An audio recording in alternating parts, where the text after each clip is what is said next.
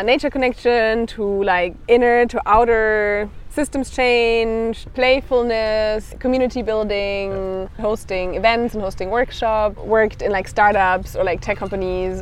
Skills of being more like someone who puts it all together and kind of sees the wider picture is something that maybe hasn't been valued as much. How do you have a good feeling about yourself in an environment that wants this other thing?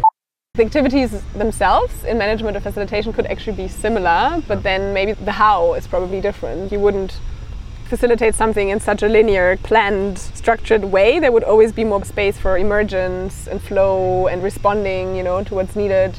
It's actually quite intangible even to define the beehive. It was the first time that I felt a sense of community with people who assembled around, I think, shared values and maybe interests, and quite strongly as well.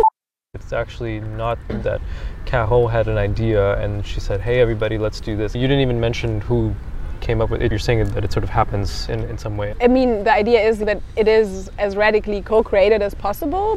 How much diversity of maybe different values do you want to invite? Because as soon as the values are too opposite, they will then start infringing on or endangering like what the group kind of stands for. You mentioned last time that you're realizing about yourself that you're more materialistic than you think. I'm not open-minded to tolerating Intolerance. Yeah. that. But even then I will still not be the person who's like, oh my god, you're evil, I'm still more the person who will be like, oh, I wonder, why they think that way. I like to think I don't actually know anything.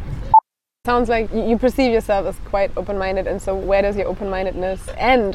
We are all our relations, right? It can also be hard sometimes to not have these cleared identifiers of who we are.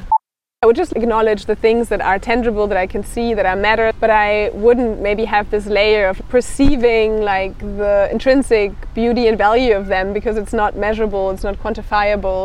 How did you get into capoeira? Visit the link in the description or go to strolling.rosano.ca to hear the full episode.